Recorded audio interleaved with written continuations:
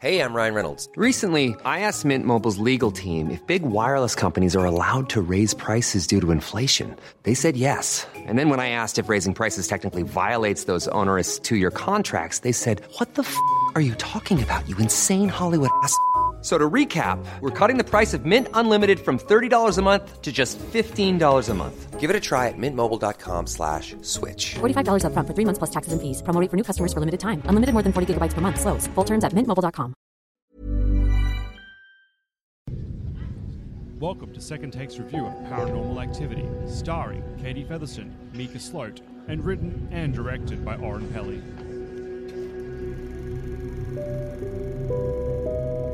High def camera on. My girlfriend Katie, she thinks there's something in the house. I don't know. You believe me, right? I think we're gonna have a very interesting time capturing whatever paranormal phenomena is occurring or is not occurring. Windows are locked, doors are locked, the alarm is on. Hearing a weird sound. Something's here. I feel it breathing on me. There's footsteps in, but there's no footsteps out. Oh, God. Oh. If you do try to play games with it, that's inviting it in.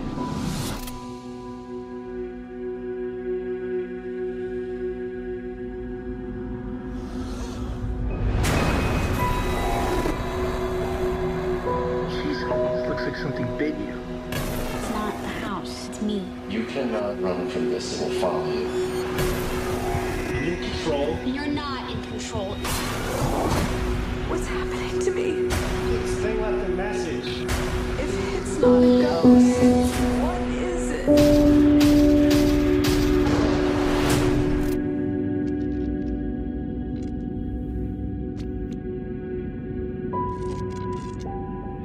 And now, your hosts of Second Take Podcast.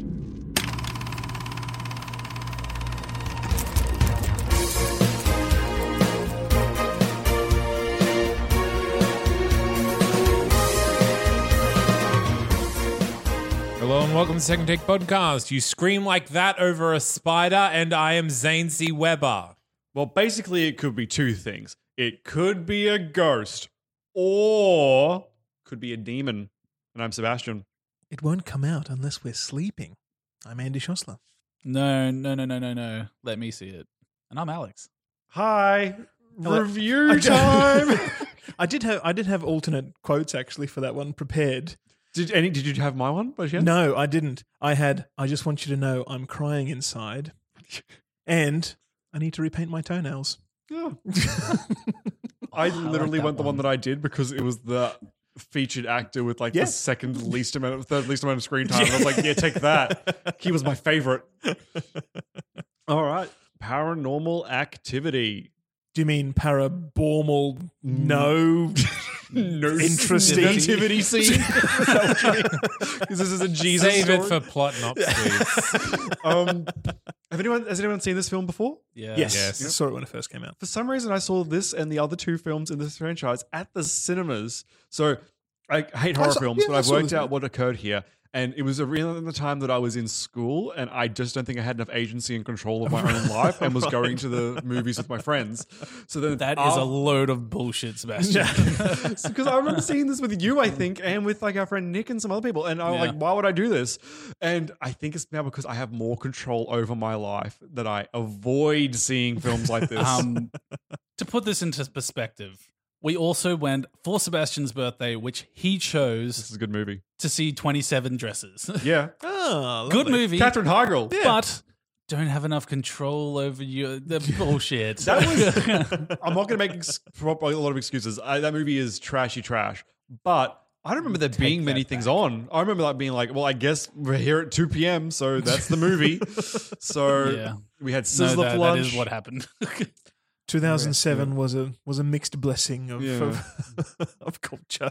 So good what I'm saying is, if we have any underage listeners, don't worry, things get better. Eventually, there's a time in your life where you can just drive away and not go and see a movie you don't want to see. You know, you actually have to pay to get into a movie It's an active choice. Yeah, but like when you're going along with your friends to do stuff, you don't want to be like, cool, I'll see you guys in 3 hours while I wait outside patiently while you watch the movie I don't want to see. You Just don't go. Oh, and miss out on a social occasion? Do what I did and take your mobile phone that had a shitty cricket game on it and play that in the cinema while everyone around you was watching and enjoying the film. 27 That's what dresses, I a did. glowing recommendation. Katherine Heigl at her height, right? Seems like Probably- you're doing friendship the wrong way around. Maybe around 5'8", 5'9". I don't know. I'm guessing here. She doesn't seem that tall, but then again, everyone in Hollywood is at least 9 foot tall, except for Tom Cruise, who is an embarrassing 8 foot tall. Speaking of tall, Please.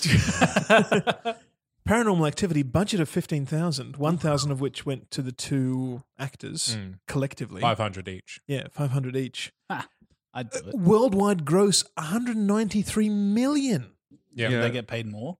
I think I read something about them being renegotiating their contracts. Yeah, or- it was. It's never been disclosed how much they got paid, but basically, after it was such a big Yeah. success, the director and the actors were negotiating a bigger payment. Yeah. because I mean, they didn't have like contracts saying like I'll get 1% of the box office because there was no chance that this would be picked up by a major distributor and put into general release and be a major worldwide success. Paramount buy it for 350,000. They bought the franchise rights or something like Yeah. to sequels and stuff. But yeah. and then the grossed what 96 million. 193 million. 193 million. I mean, Blair Witch is 240 million. Yeah, off a similar budget. But it was, Paramount wanted to remake it. Yeah. So without the actors, they wanted bigger name actors in it and remake the whole thing and just put the original as like a DVD extra. So this film is what I'm going to refer to as part of the problem, where horror movies went through a period of being expensive, being really cheap, being expensive, and this is one of those ones where it came out being super cheap, making a lot of money, and it kind of pushed on films like The Conjuring and all those Insidious and stuff that are low budget ones that are kind of this and like freaking all those Facebook related murder ones. They're done super cheap because they know they can at least make 30 million just off teenagers in one country. This was And if done they- super cheap. Those films all have a production budget, a proper budget in the millions. They make multiple times their budget, but they're still considerably bigger budget films than this one was. Yes, exactly. This And was the- as cheap as you can get. It was shot in the director's home. In his own home. Yeah. In 10 days. In 10 days yeah. on a domestic digital camera. Whereas you get like films, I don't know, a bad example, like the Avengers with $1 billion budget and they have to turn over $2.5 billion internationally to make a profit, where these guys are going for the other way. Hey, let's just aim for a cool 100 million profit. So we'll make a film for 3 and they can walk away with debatably the same percentage of revenue. Well, yeah. So That's the thing. But like there are the risk when you're making a big budget blockbuster with Robert Downey Jr. and Chris Hemsworth and Scarlett Johansson. Like those are things that will sell tickets. Yep. It's just a matter of figuring out how many of those things you have to pay for to put in to get some money out at the end. Or is there literally enough people in the world to help a movie of that budget make a profit? Yeah. The risk with this kind of movie, this low budget movie, is can you get it to a level and interesting enough that people will latch on and like it? Because I can guarantee you there are a lot of $15,000 movies that are made that we don't know of. Yeah, because the first boundary, the first wall, is to get it into a theater at all.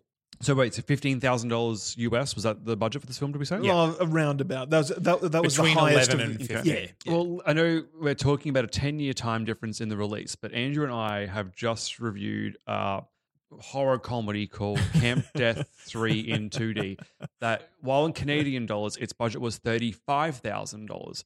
And the quality difference just in footage alone is incomparable. But there was a quality to a shoot quality to that one. They all were also on location. It wasn't just all inside the house done on a camcorder. Oh, but I'm just saying, like the difference in quality you can get with the $20,000 difference between them is incredible. Exactly. Like they could have made 3 Paranormal Activities for the money, and it would have been fine. That's old news. You've got to do the next gag now. Yeah. Harking back to last week, this movie is also included on the same 1001 movies to see before you die. I was shocked. Because it's not great. Not. What are you It's not- saying it's- about my boy Mika? No, it's not even particularly revolutionary in any way. Like, this film doesn't do anything new. No, see, but what this is It is a phenomenon in real. itself. Yes, yeah, yes. it's very real. Even in a way that Blair Witch, which is the first breakout found footage film, wasn't. Yeah. Because Blair Witch was kind of like, oh, what's happening is so much drama, whereas everything in this movie was like about tiny things. Yeah. Like it was a like the hint of a shadow or the door moving 2 inches in and then 2 inches out. And then it was just that escalation and this very familiar place. I'm getting into the actual review. I need to, we'll need to stop. I have trivia. Yeah. I got some. Y'all ready for this? So the camera used by Mika was a Sony HDR FX1, which retails for around $3,700 US, Right. and has an average battery life of around 2 hours. This camera also has a limited autofocus and is best when manually used by a trained professional. So what I'm saying is he's walking around with it throughout the entire day when it's off the charge. He would need at least 3 of these batteries on cycle in his life just to keep this camera going, and the training of a professional to keep it as well focused as it is. I call bullshit. Strong, not recommend. Review over. That's Done. it. That's Case my closed. review of the Sony HDR FX1 camera. Did I miss a meeting? When did we get into consumer electronics? I mean, we never have a 6-hour long span except when it's stationary and could just be plugged into the wall. We are watching this as if it is police. They've broken down it for their records. So he hasn't done the edit to the tape. The police have done the edit, and we're watching their record of it. And they're like, Yeah, but what I'm saying, the only super long shots are when the camera is stationary and could just be plugged in. well, no, the overnight one is plugged in. Like we even see him plugging it in. That's fine. It's just the amount of like he's literally documenting his entire life with it. And I'm like, boy, nope. So it's unrealistic, guys. I want more realism from my demon stories, and I'm upset. And that was Seb's trivia. Congratulations. Wasn't it debatably helpful? Debatably. I think you've gone too far on the other extreme now, from being not helpful at all and including no actual relevant details to overshooting the mark and going into detail far more than any than is necessary. Didn't he say in this film that how much did the camera cost? And he says, I spent half of what I made today on it. Yeah. He's a day laborer. He apparently not a day day trader. trader. Oh, okay. Because I was like, how did you make $8,000 today? He's a day trader. Like that's literally he stays at home and trades on the stock market. Yeah, I thought he said laborer. That's why I was like, what are you doing? Drugs. Yeah. So okay, so he is potential. I think with their house, like they're very well to do because she's a student as well, so he must be bringing in a lot of money himself. Legitimately, that was going to be one of my points later on. So let's talk about that later. My trivia is there's no credits, which leads on to my next point of trivia. My wife's best friend, when it came out, they went and saw it. She had to convince her best friend that it wasn't actually real. Yeah. Oh no. I suppose that's part of the film's appeal. Like that was like a big part of it. Like the whole like this is a real found footage. Like there's no credits. There's a whole disclaimer thing making it seem so real. At the very end, but where the credits go though, there is that normal thing of like, because they had to put it in legally. It's like, these people are fictitious, and if they resemble anyone you know, or it's a coincidence and no infringement. So like they actually have that, like these are fictional characters thing at the end. Who reads that shit at the end, like no as credits. a teenager? Yeah. There's no credits, but there is that disclaimer. So if your wife's friend had just read one sentence. Yeah, but like, well, so it's a film. Why on earth would a genuine police case be, put into the theater to entertain? I mean, there's literally an entire real crime channel on Foxtel. But that's the thing. Like, if you're going on the real crime, none of those documentaries or whatever have been in the cinema. Or have they? I watch most movies. I'm gonna say that. I watch most movies that get a theatrical release in Australia, at least. Yeah. At some point. So that the ones that you miss. There you go. Yep, that's the one. Done. Speaking God of of the gaps. If I haven't watched all of them, then I must be wrong. So on theatrical release, I was surprised to read of the timeline of this film. This Paranormal Activity was in competition with Saw 6. Yeah. And is credited with destroying the franchise. Yeah. But there were that many Saw movies by the time this came out? Yeah. I think they were. It's not a big point. It just threw me that was the timeline. 2007 is this one? Yeah. Yeah. Oh, that was 2008. Or maybe no, last week was 2008. Who knows? This week might be 2019. Is it not? But congratulations, Paranormal Activity, on destroying a useless franchise. Now, if only we had... It was in decline for a while. Exactly right. As is Paranormal Activity, also on its 4th or 5th iteration now. I believe it's on its 5th. I can't wait to see the camel that breaks that back. I've only seen up to 4, and I will say 4 is my second favorite. Right. I'm not going to lie. After watching this one, I do want to continue watching the rest of them. Just to see how much worse it gets. Wait, so Paranormal Activity films? How much worse they get? Yeah. I actually remember them being pretty consistent in Well, tone. Like I've only seen up till number 3, so I don't know how bad it gets. I think I've only seen up to number 3 as well, and from what I can remember, the next ones, because of how well it did in the first one, had a budget. It's got multi-camera setup too, which I like cool. the surveillance around the home so sort of thing. The second one is the premise is that they've set up security cameras in their house, and that's the footage that they're using. Like they haven't started filming because something weird's happening. I think the next one, it's number 2 and number 3, is set at Katie's sister's house or something. Or yes, there's one the to next do with one, there's a family relationship. Yeah, like because Katie rocks up at the end of one of them as a demon or whatever, and she abducts their child or something. Yeah, it's all explained in Paranormal Activity 4, where there's like a cult back in the 70s and they're opening up a different dimension. It gets... Oh, no. 4 is very lore heavy. This is why I don't want them to do that sequel or prequel to It Follows. I don't want like a cop opening a portal to hell to be like, that's why there's a sex demon. No, stop. He opens the portal through a prostitute. It's like, this is my field work. This is my Are we done with trivia? I think so. I am. Movie babies. Movie babies. If 2 movies had sex and had a baby. Blair Witch and Drag Me to Hell. Also had Blair Witch and Cloverfield. Yeah, nice. Andrew? I had Devil for the weird things happening and the escalation in the trauma, and Devil's Advocate for the for that sort of slow corruption of the character that everybody else can't see. I had Poltergeist for a couple of the scenes where things are moved around, but no one was there to witness them. Like there's that scene in the kitchen in Poltergeist where like they turn around and then suddenly all the chairs are stacked up on the table and stuff. And Unfriended, the one I made fun of before, but it's one of those set on Facebook, but really set on like a group chat thing where the entire film is done through webcams of like 5 or 6 people and they're being haunted by this ghost and it's like killing them on camera and stuff, and it's all fixed cam stuff. Terrible film, but visually similar. Cool. We did it.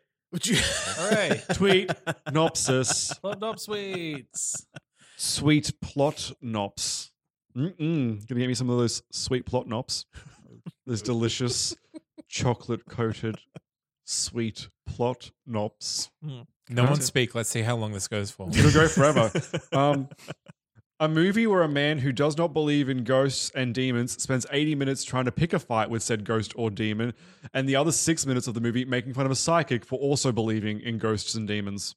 The movie. Damn it, you took my route. Now I'm going to have to think of something different on the fly. I just wanted to make fun of the fact that Mika's like, it's all bullshit. I'll fight you, demon boy.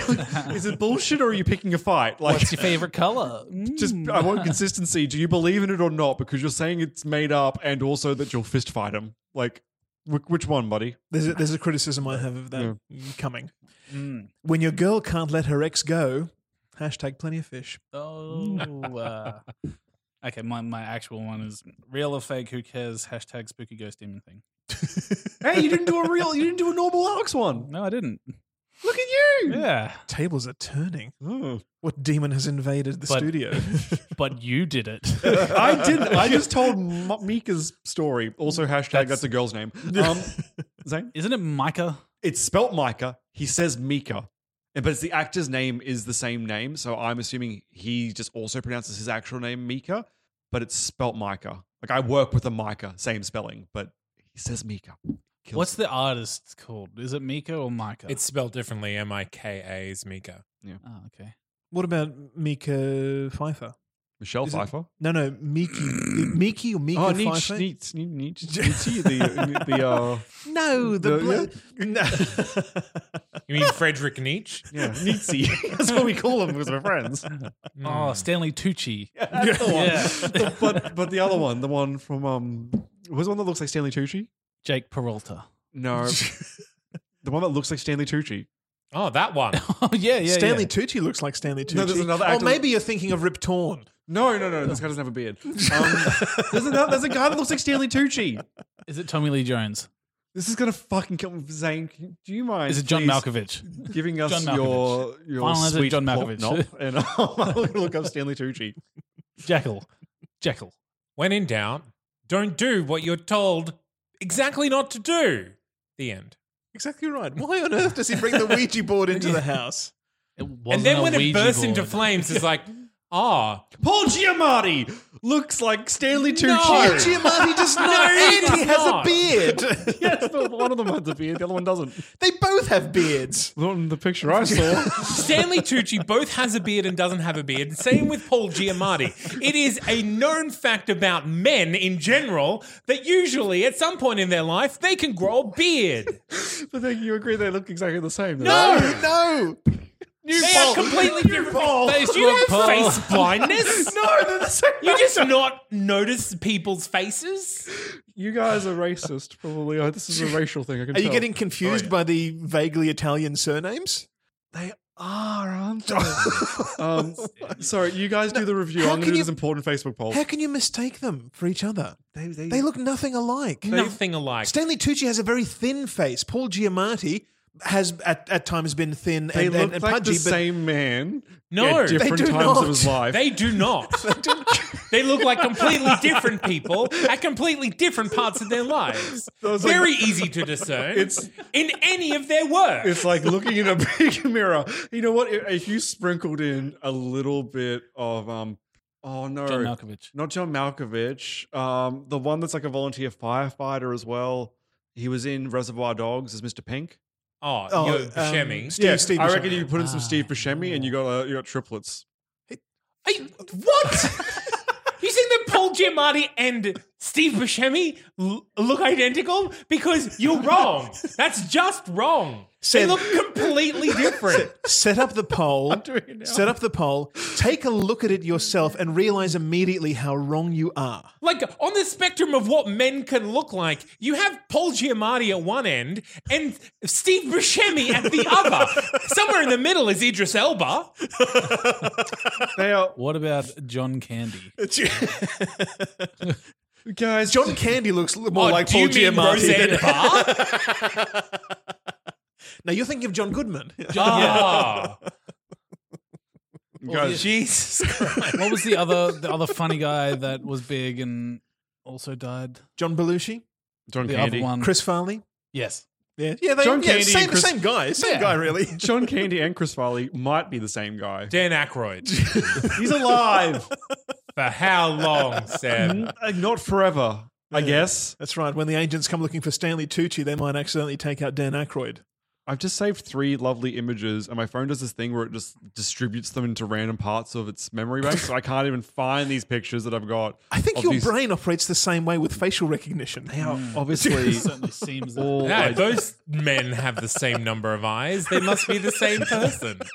they are exactly the same guy. You correlate information in the weirdest way. I make connections that no one else is. I'm like the Sherlock Holmes of people with faces. Yeah, except in an entirely useless way because Stanley Tucci and Steve Buscemi don't look the same.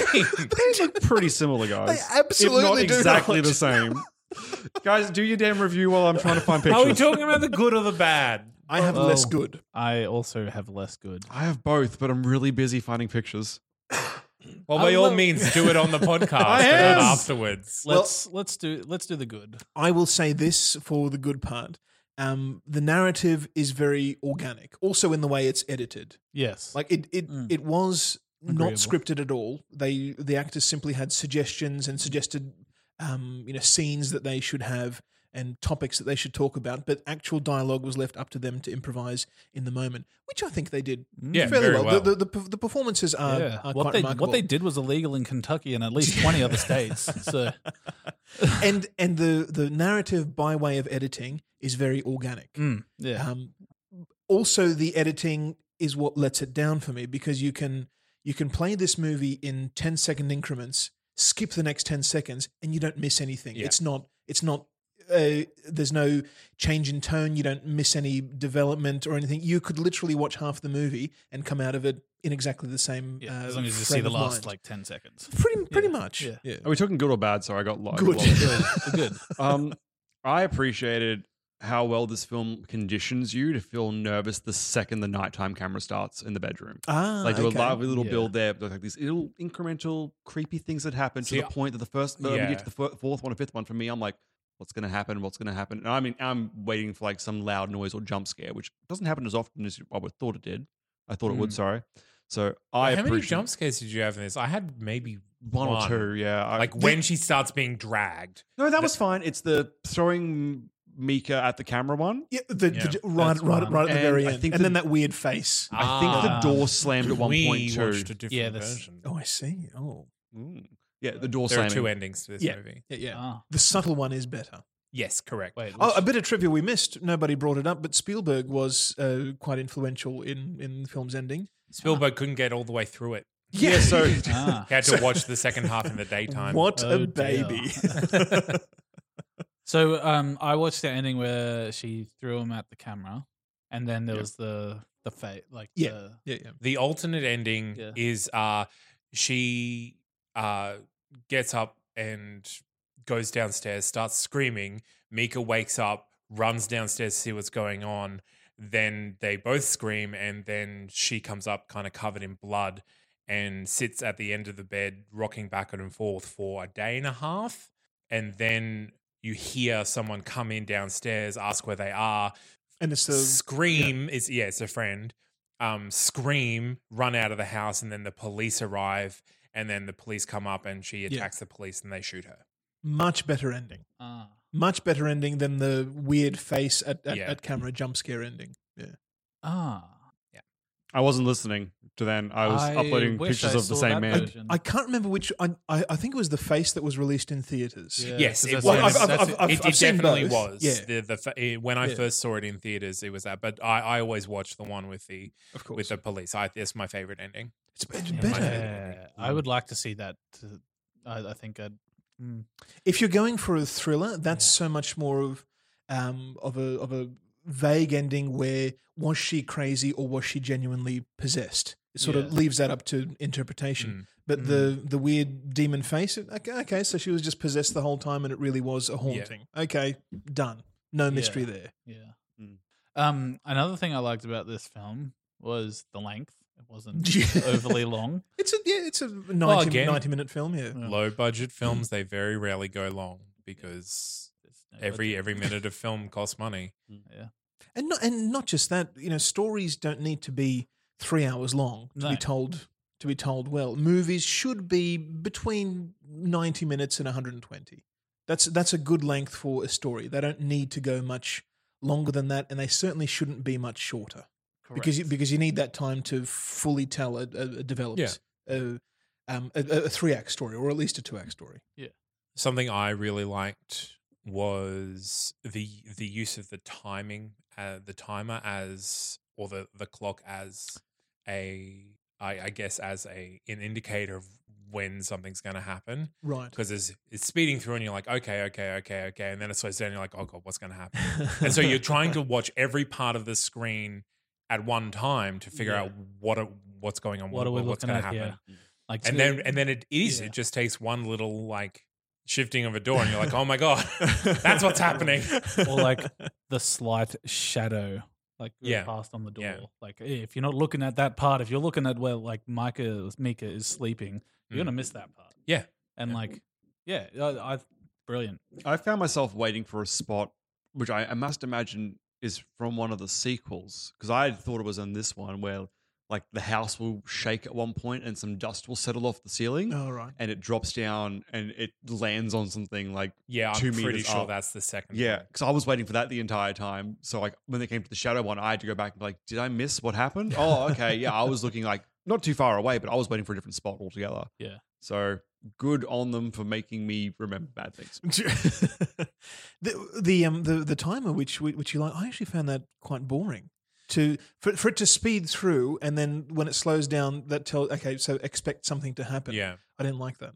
I felt it a really interesting way of heightening the tension of the scene, because the thing I really like about this movie is the use of the convention of the found footage to set the scene without ever having like you never get told specifically like why they're in the house so often, or you never get told specifically like what she's doing. Like these people are just literally slice of life. Yeah.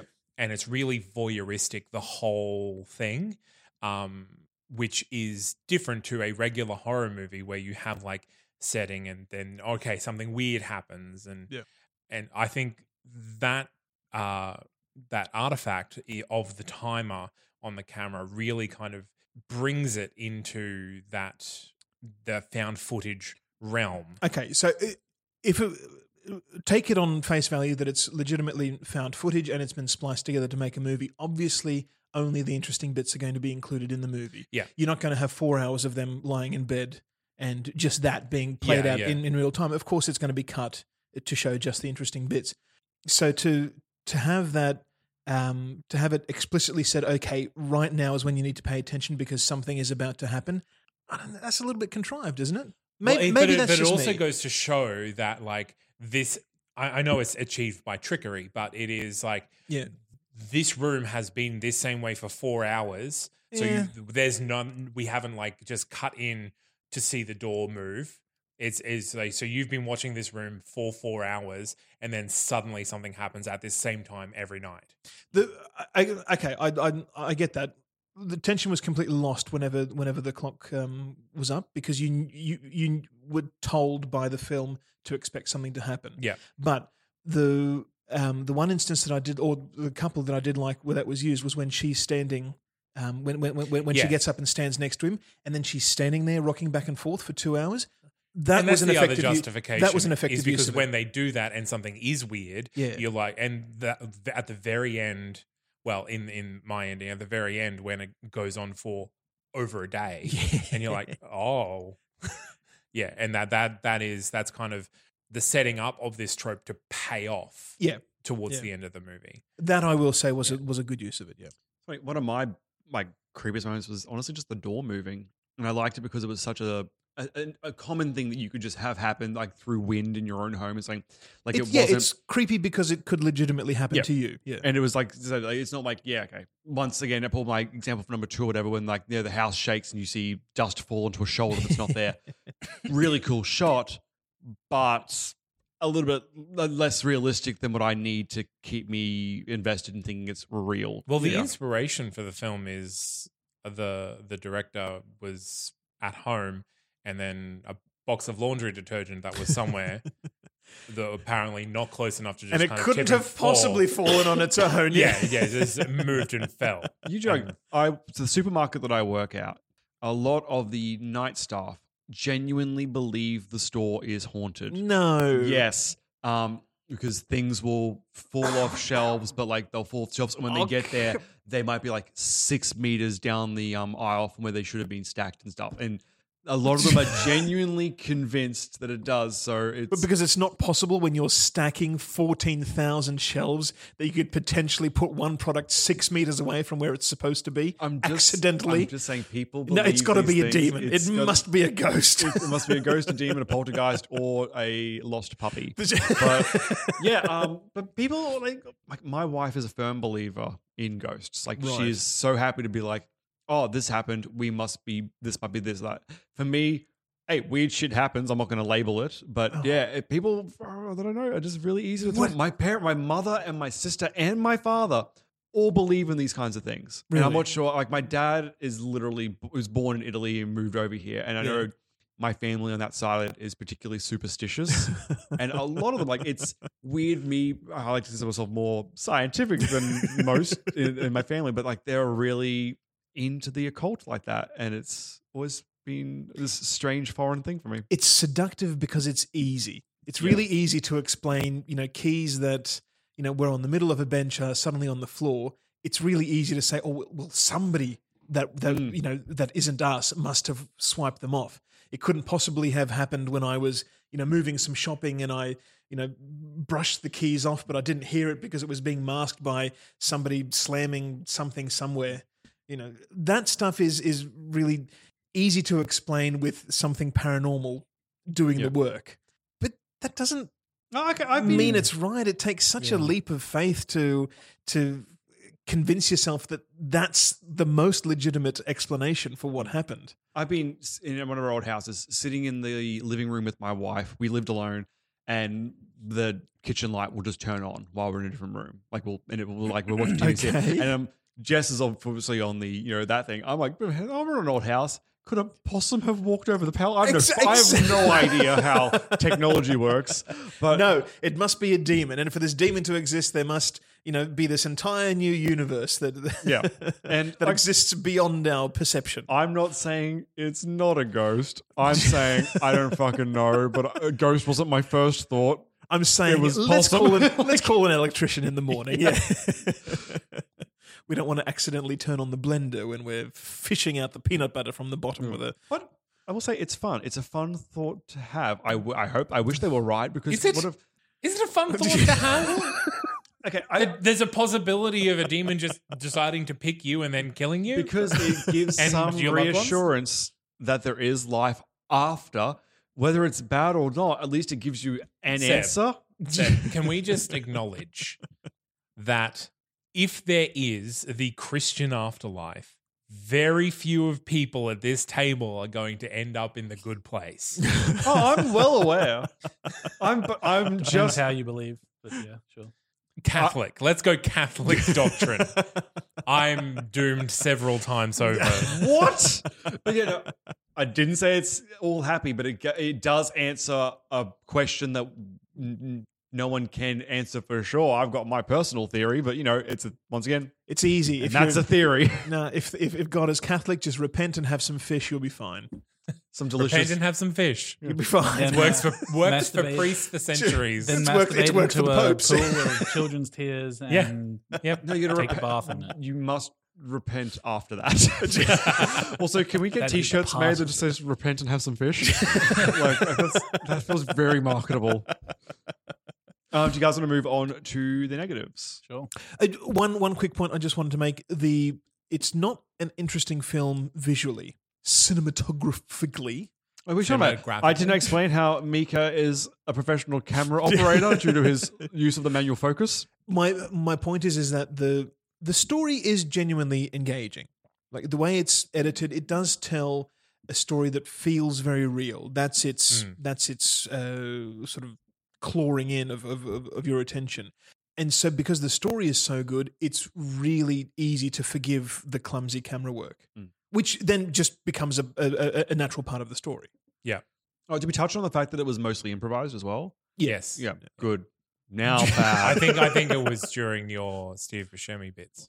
Yeah, I put the poll up with no context. It's not even a poll. It's just me ranting about how they look the same. Look at those pictures side by side. I'm looking at them in a pyramid, like all three of them at once, and I'm just seeing the same man, pyramid himself. No, it is three different people. They are three exact. Look at this. They're exactly the same. No way are any of them similar. Stanley Tucci is pulling a face, and he doesn't look like Steve Buscemi. You're right. This is the perfect film. Shall we go into final judgments? No, we haven't done bad. Oh, haven't we not done bad? I thought we were done and we can talk about Steve Buscemi for a bit. I apologize. I side railed us. The bad. I actually don't have that much to say. This film was very lean, and all the stuff they did, I thought they did pretty well. Like, I bought into most of the spooks, so I don't really have much negative to say except for learn how to say your own name. So, and also, Yeah, Catty.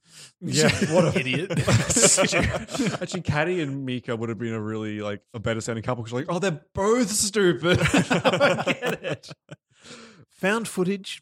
Paranormal Activity was one of the first films, in that first club of films to do it this way. It always feels contrived. It always feels it's like reality TV. You know it's not real. As much as you could believe it because of the way the story is being told, you know it's not. You should watch Shane Dawson's Jake Paul experience. Okay.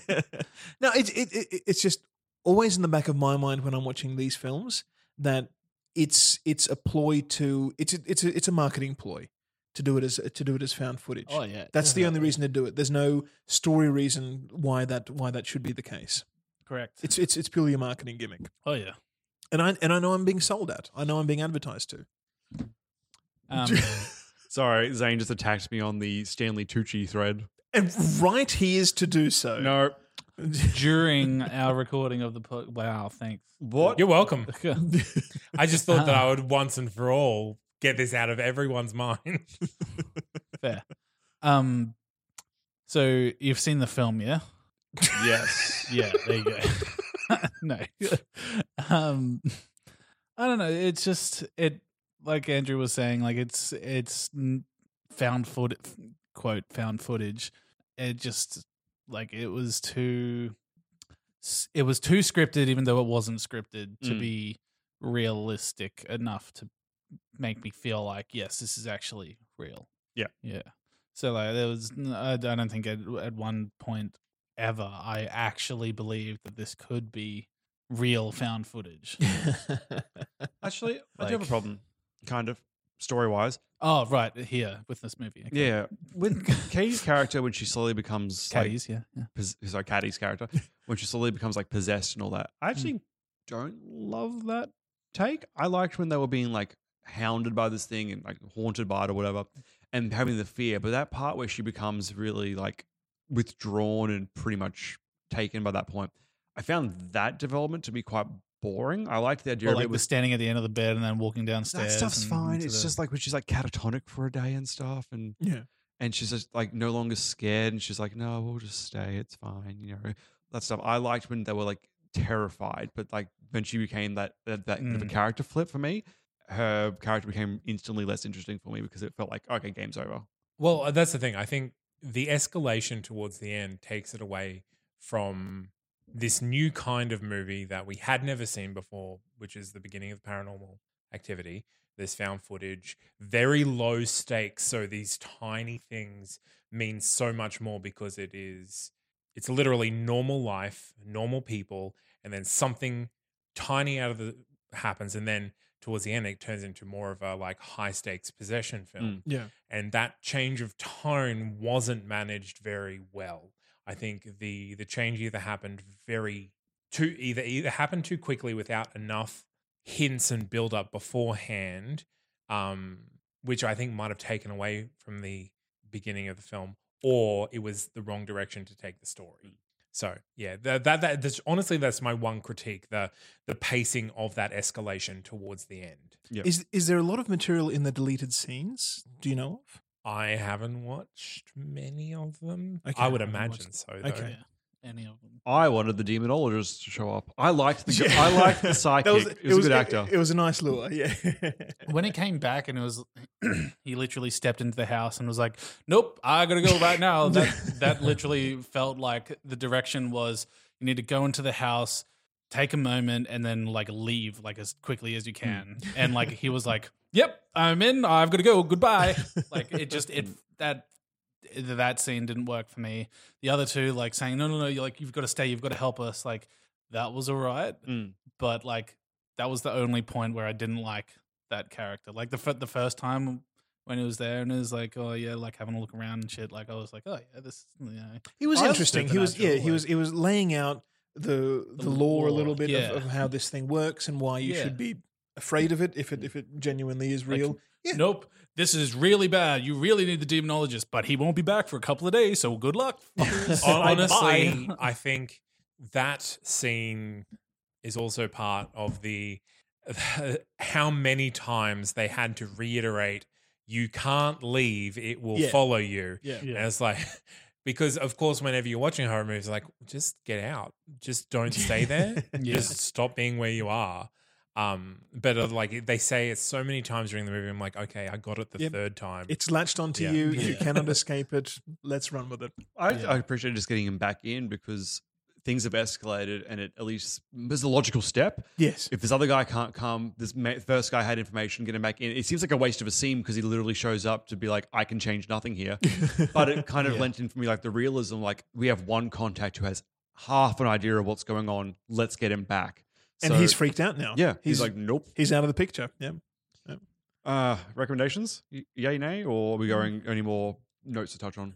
We can keep going. Oh, I had a little bit of criticism of Mika, who is very dismissive of the demonologist and then immediately goes on to read an entire book about demonology and starts to reference things and look into it himself. But honestly, I think that ties into his character. What little we find of his character. Like, he's a day trader, but then he's gone out and he's bought this, he's overindulged on this camera and learned how to work it. And then so he does his research and he doesn't trust the experts. He goes and learns for himself. So I think...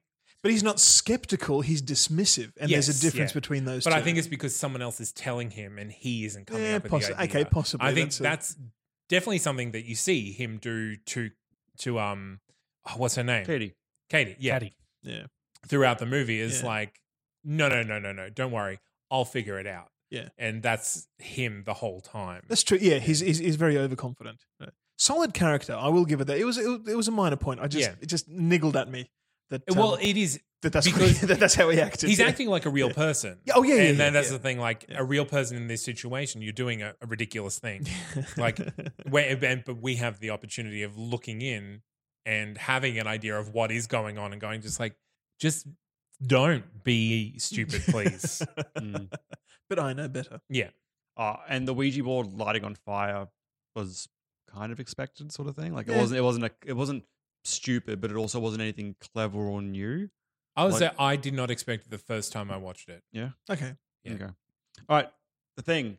What do y'all think? You want to tell people to see this or tell them do not do this thing? Do something different. First time I saw it, I wasn't bored by it, but it didn't leave me, being scared out of my mind like so many other people did from the experience.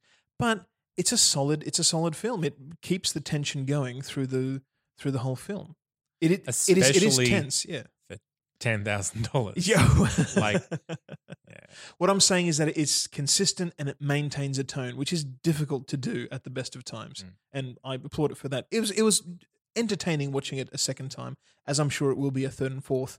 But I think from now on, it's not something I would ever watch alone. It would only ever be in the company of other people to be entertained by it. That's funny because I would watch this movie exclusively alone. Oh.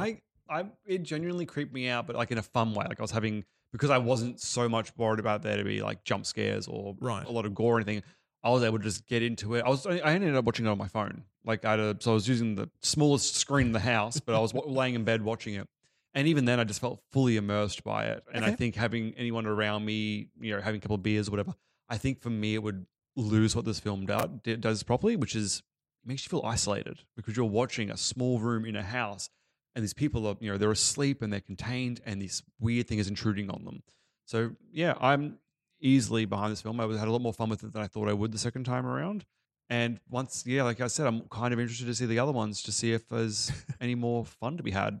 It's a different kind of fun. So don't go into the others expecting to have the same kind of creep factor because again, they start to lean much harder on the second half, or let's say the third act of this film, where it gets much more supernaturally and less towards the first one.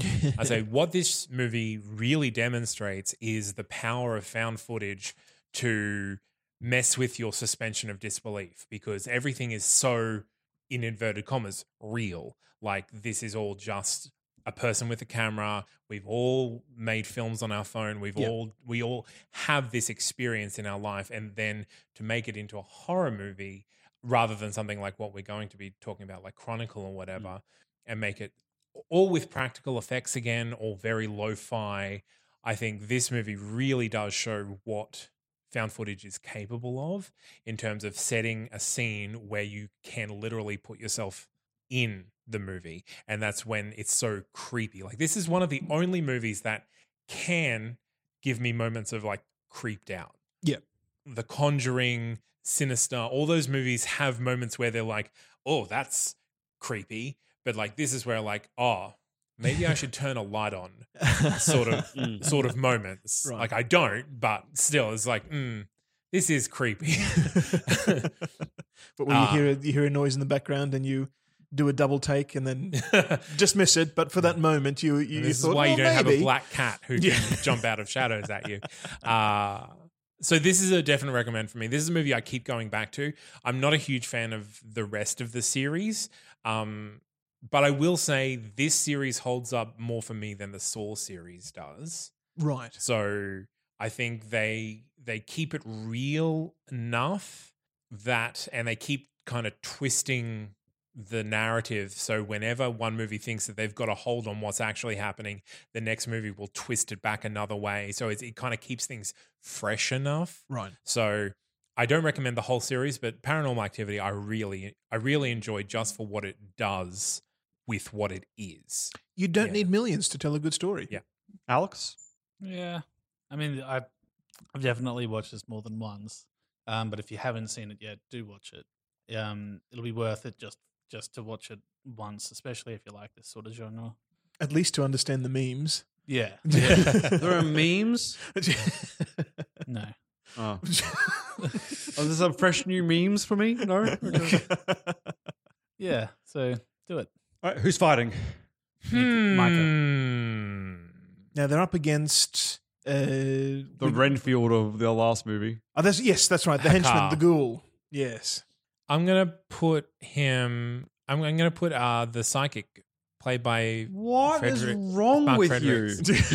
What do you mean? What is wrong with Pick me? the demon. He's keeping it I'm fresh. absolutely not picking the demon because in the version that I watched, she was just crazy.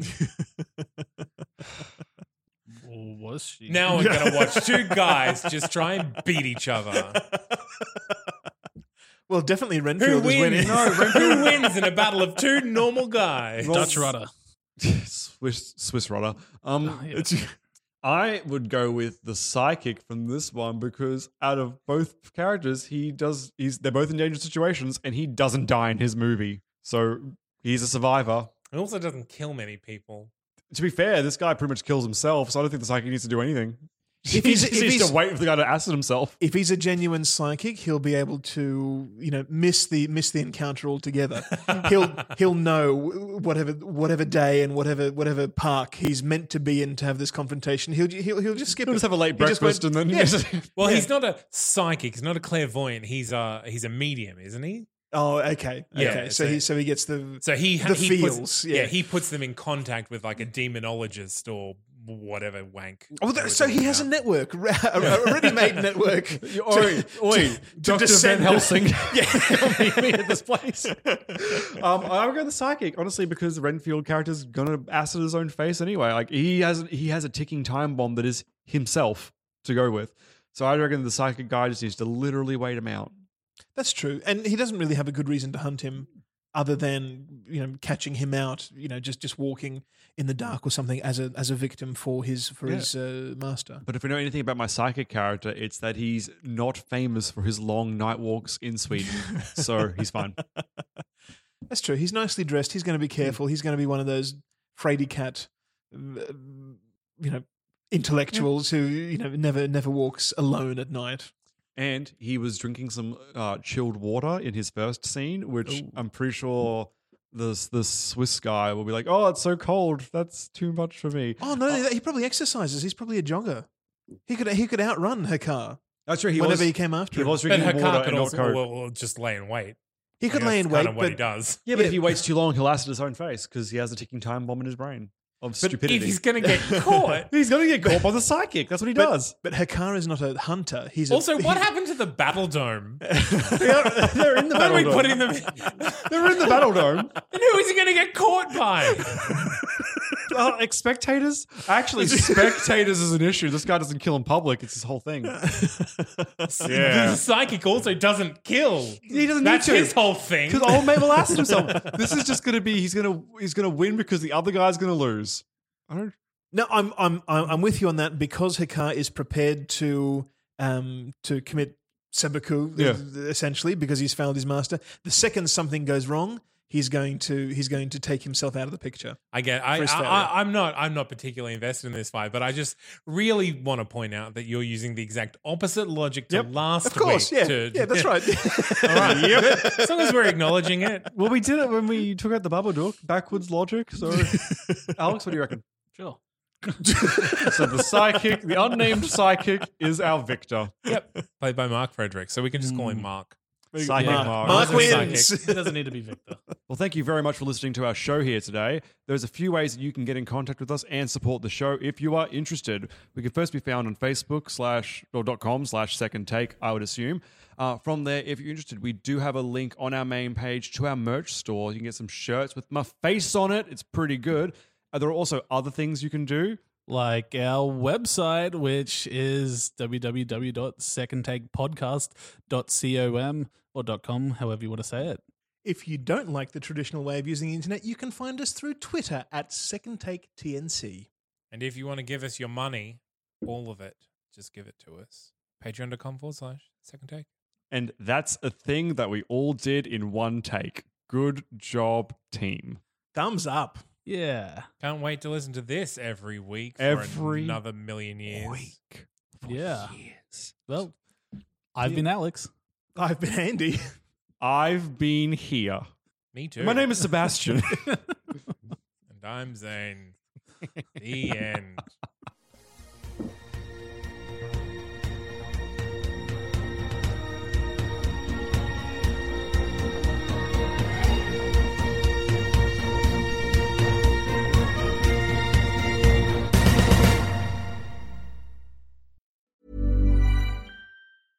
Imagine the softest sheets you've ever felt. Now imagine them getting even softer over time. That's what you'll feel with Boll & Branch's organic cotton sheets. In a recent customer survey, 96% replied that Boll & Branch sheets get softer with every wash. Start getting your best night's sleep in these sheets that get softer and softer for years to come. Try their sheets with a 30-night guarantee. Plus, get 15% off your first order at bollandbranch.com. Code BUTTERY. Exclusions apply. See site for details.